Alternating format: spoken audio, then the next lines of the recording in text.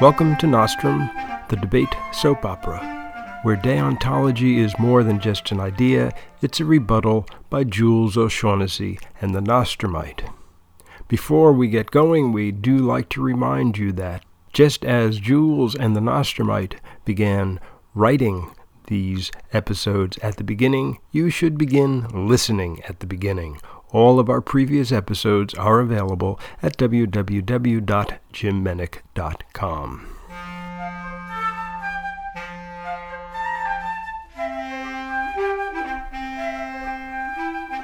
I do hope that you have been taking prolific notes on the advance of the Nostrum narrative.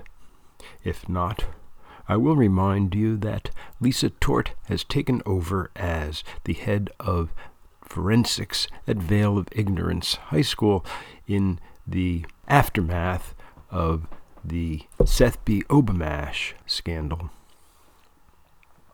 Vale of Ignorance has been a notoriously policy school. Lisa Tort is a notoriously LD-type person. You might also remember that Tara Petskin quit the team because I guess she was so upset by the whole Seth issue. She even left her most recent trophy on Seth's doorstep. Most recently, Seth, staring at that trophy, seemed to decide that, well, the Seth would rise again. Be that as it may, Tara's partner was Bill O'Connor. Now, those of you who followed the English to French and back to English version of one of the recent episodes know that Bill O'Connor was translated into French and back again as Invoice O'Connor, and he shall be thus henceforth, starting with episode 58, What Becomes an Invoice Most. Lisa Tort is sitting in the middle of the grandstand, overlooking the Vale of Ignorance football field. Bill, the Invoice O'Connor, is sitting 2 rows down in front of her. They are both huddled up in heavy coats and scarves and hats. It is a mean, gray autumn afternoon, a day bearing an unwanted invitation to the command performance of the upcoming winter. A chill wind is blowing down from the Arctic directly into their faces. So explain this to me again, Lisa Tort is saying. It's a drill, Invoice says. They run around the track reciting something complicated like Shakespeare or the preamble to the Constitution, something you can't just mumble your way through. And they recite this tongue twister while they're actually running? It builds up stamina and rhetorical skills simultaneously. And this was Seth Obamash's idea? Yeah. Invoice is torn between condemning and defending Lisa's predecessor, so he does neither. And while they do it, they have to freeze their asses off wearing those policy rules t-shirts. Lisa shivers sympathetically. They could wear sweatsuits if they wanted to. Policy rules sweatshirts. Invoice nods. But they like wearing t-shirts when it's cold. It shows how tough they are and what policy is all about. It shows that they're hardy. Hardy. Lisa shakes her head. And Laurel. The team is on its 5th lap, and they're still relatively bunched up. They've hit a reasonable lope, and they are able to stick to it comfortably. As they stride past the grandstand, an overloud recital of the lyrics to Rocky Raccoon pass Lisa and Invoice by, with a unique and, to Lisa, a hitherto unknown Doppler effect. But that's just the novices, Lisa pursues. Yeah, the varsity are inside working on the Clinton sex scandal disads. They must never get a let-up if that's what they do all day. And what about you? I'm sort of out of it for a while. Invoice is looking off into space. I don't have a partner. Since when? She quit last week after Seth got fired. She had a problem with that? She took it real hard. This is that girl Tara Pelt something or other. Petskin, Tara Petskin. Right, Petskin. A sharp wind and the veiled novices pass across the grandstand together, and Gideon, checked out, blends in with a whoosh from the north that numbs both the nose and the soul. How long were you two partners? Oh, like forever. More than just partners, maybe?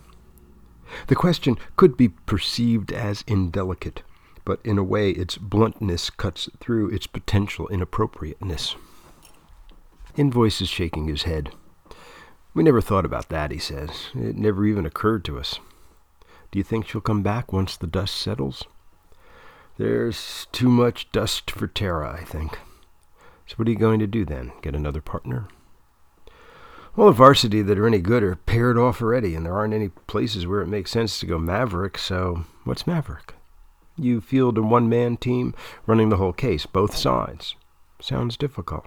It is, but I've done it as a goof once or twice. They don't let you break, usually, but it's sort of fun, especially if you run a critique. Don't start talking policy technical, Invoice. I barely understand it. I'm from an LD background, remember? But you are supposed to be our coach. That's true. Well, Vail is a policy school. That's true, too, so far. So you are going to let people continue to do policy, aren't you? There is a note of pleading in his voice. I don't think I could stop them, but... I didn't say but. But you thought but. All right, yeah, I thought but.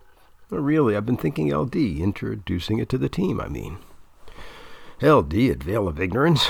The building would collapse around us if we even tried. It's not all that bad, you know. As a matter of fact, it's pretty good once you get the hang of it. Both Invoice and Lisa have been facing forward, looking down at the track. Now Invoice looks over his shoulder at his new teacher and his new coach.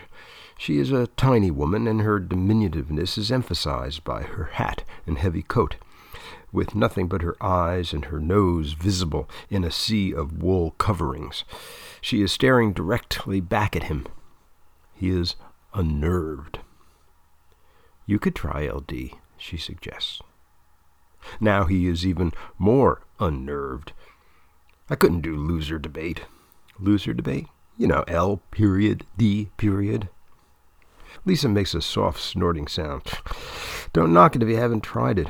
I wouldn't exactly call policy a gift from the gods either. Policy rocks. The novices are making yet another Rocky Raccoon circuit in their Policy Rules t-shirt. Lisa Tort feels almost as if policy is Vail's particular asphyxiation, cutting off the oxygen supply from the rest of its forensic potentialities. Policy this, policy that. It rocks, it rules, it crawls on its belly like a reptile.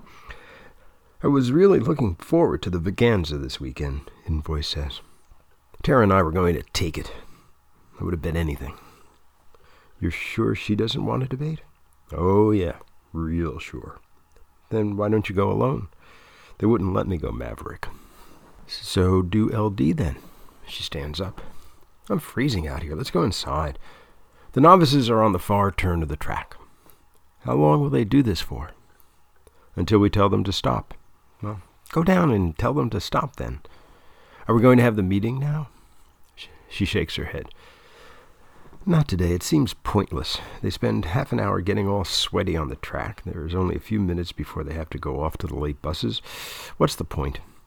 You can give them the research assignments. She wrinkles her nose. Research assignments? Those tubs don't grow on trees, Miss Tort. She sighs. Give them a day off. Tell them to skip the track tomorrow and go straight to the debate room. I'll come up with something by then. You can help me, right? Oh yeah. Invoice goes bouncing down the grandstand. Lisa watches as he signals the novices and gives them their marching orders. They glance up at her as he talks. They don't look happy. When Invoice is finished, he bounces back up to her. They'll be here tomorrow, he says. She nods. I'm really serious, Invoice. I think you should do LD at the Veganza. They start walking down the stairs together. It's silly. I'd just lose. All right, you'd lose. That's true. So what? So what? Yeah, so what? Is debate only about winning and losing? I don't think so. It's about expanding your brain a little bit. I don't know. They walk quietly for a couple of minutes until they make it inside the school building. where they are immediately hit by a steamy wave of institutional heat. Good God, it's hot in here, Lisa says. She stops and pulls off her hat and unbuttons her coat. Invoice watches her. A little dynamo, he thinks. A really pretty little dynamo. But LD? I'd work with you, she says, shaking her head briskly and then running her fingers through her hair. So you could learn LD, I mean. She puts her hand on his arm. He swallows. This is important to me, she says, and you can help me. I mean, obviously I don't know very much about policy, but I do know LD. I'm supposed to be the debate coach here. I want to do my job, but I'm going to be up against it if I try to break down the policy wall that already exists. The kids won't like it. Her hand is still on his arm. You want me to help you break down the barrier, he says. Exactly. You want me to be like a traitor? She removes her hand and rolls her eyes. Oh, for God's sakes, Invoice. It's only a different branch of forensics. I'm not asking you to assassinate Monsignor Lloyd. Gee. She starts walking away. He quickly catches up with her. Okay, he says. In for a penny, in for a pound. I'll do it. I'll do LD. You will? Really? Just once, just to give it a try. You won't regret it. Believe me, you really won't. You are going to work with me on it. Starting right now, she says. She holds out her hand for him to shake. He knows his own hand is too limp when he takes hers, but the idea of touching her hand is cold, hard, tiny. He doesn't want to let go of it. She is smiling at him. Let's go into the debate room. We've got to start working on morality. Morality? Whatever. Welcome to the Bahamas, and welcome to LD while you're at it. Will Invoice become an LDer? Will Lisa become a Polician? Will the novices get their research assignments? Will Rudolph Giuliani ever wear a dress again? Will Hillary Clinton laugh all the way to the White House?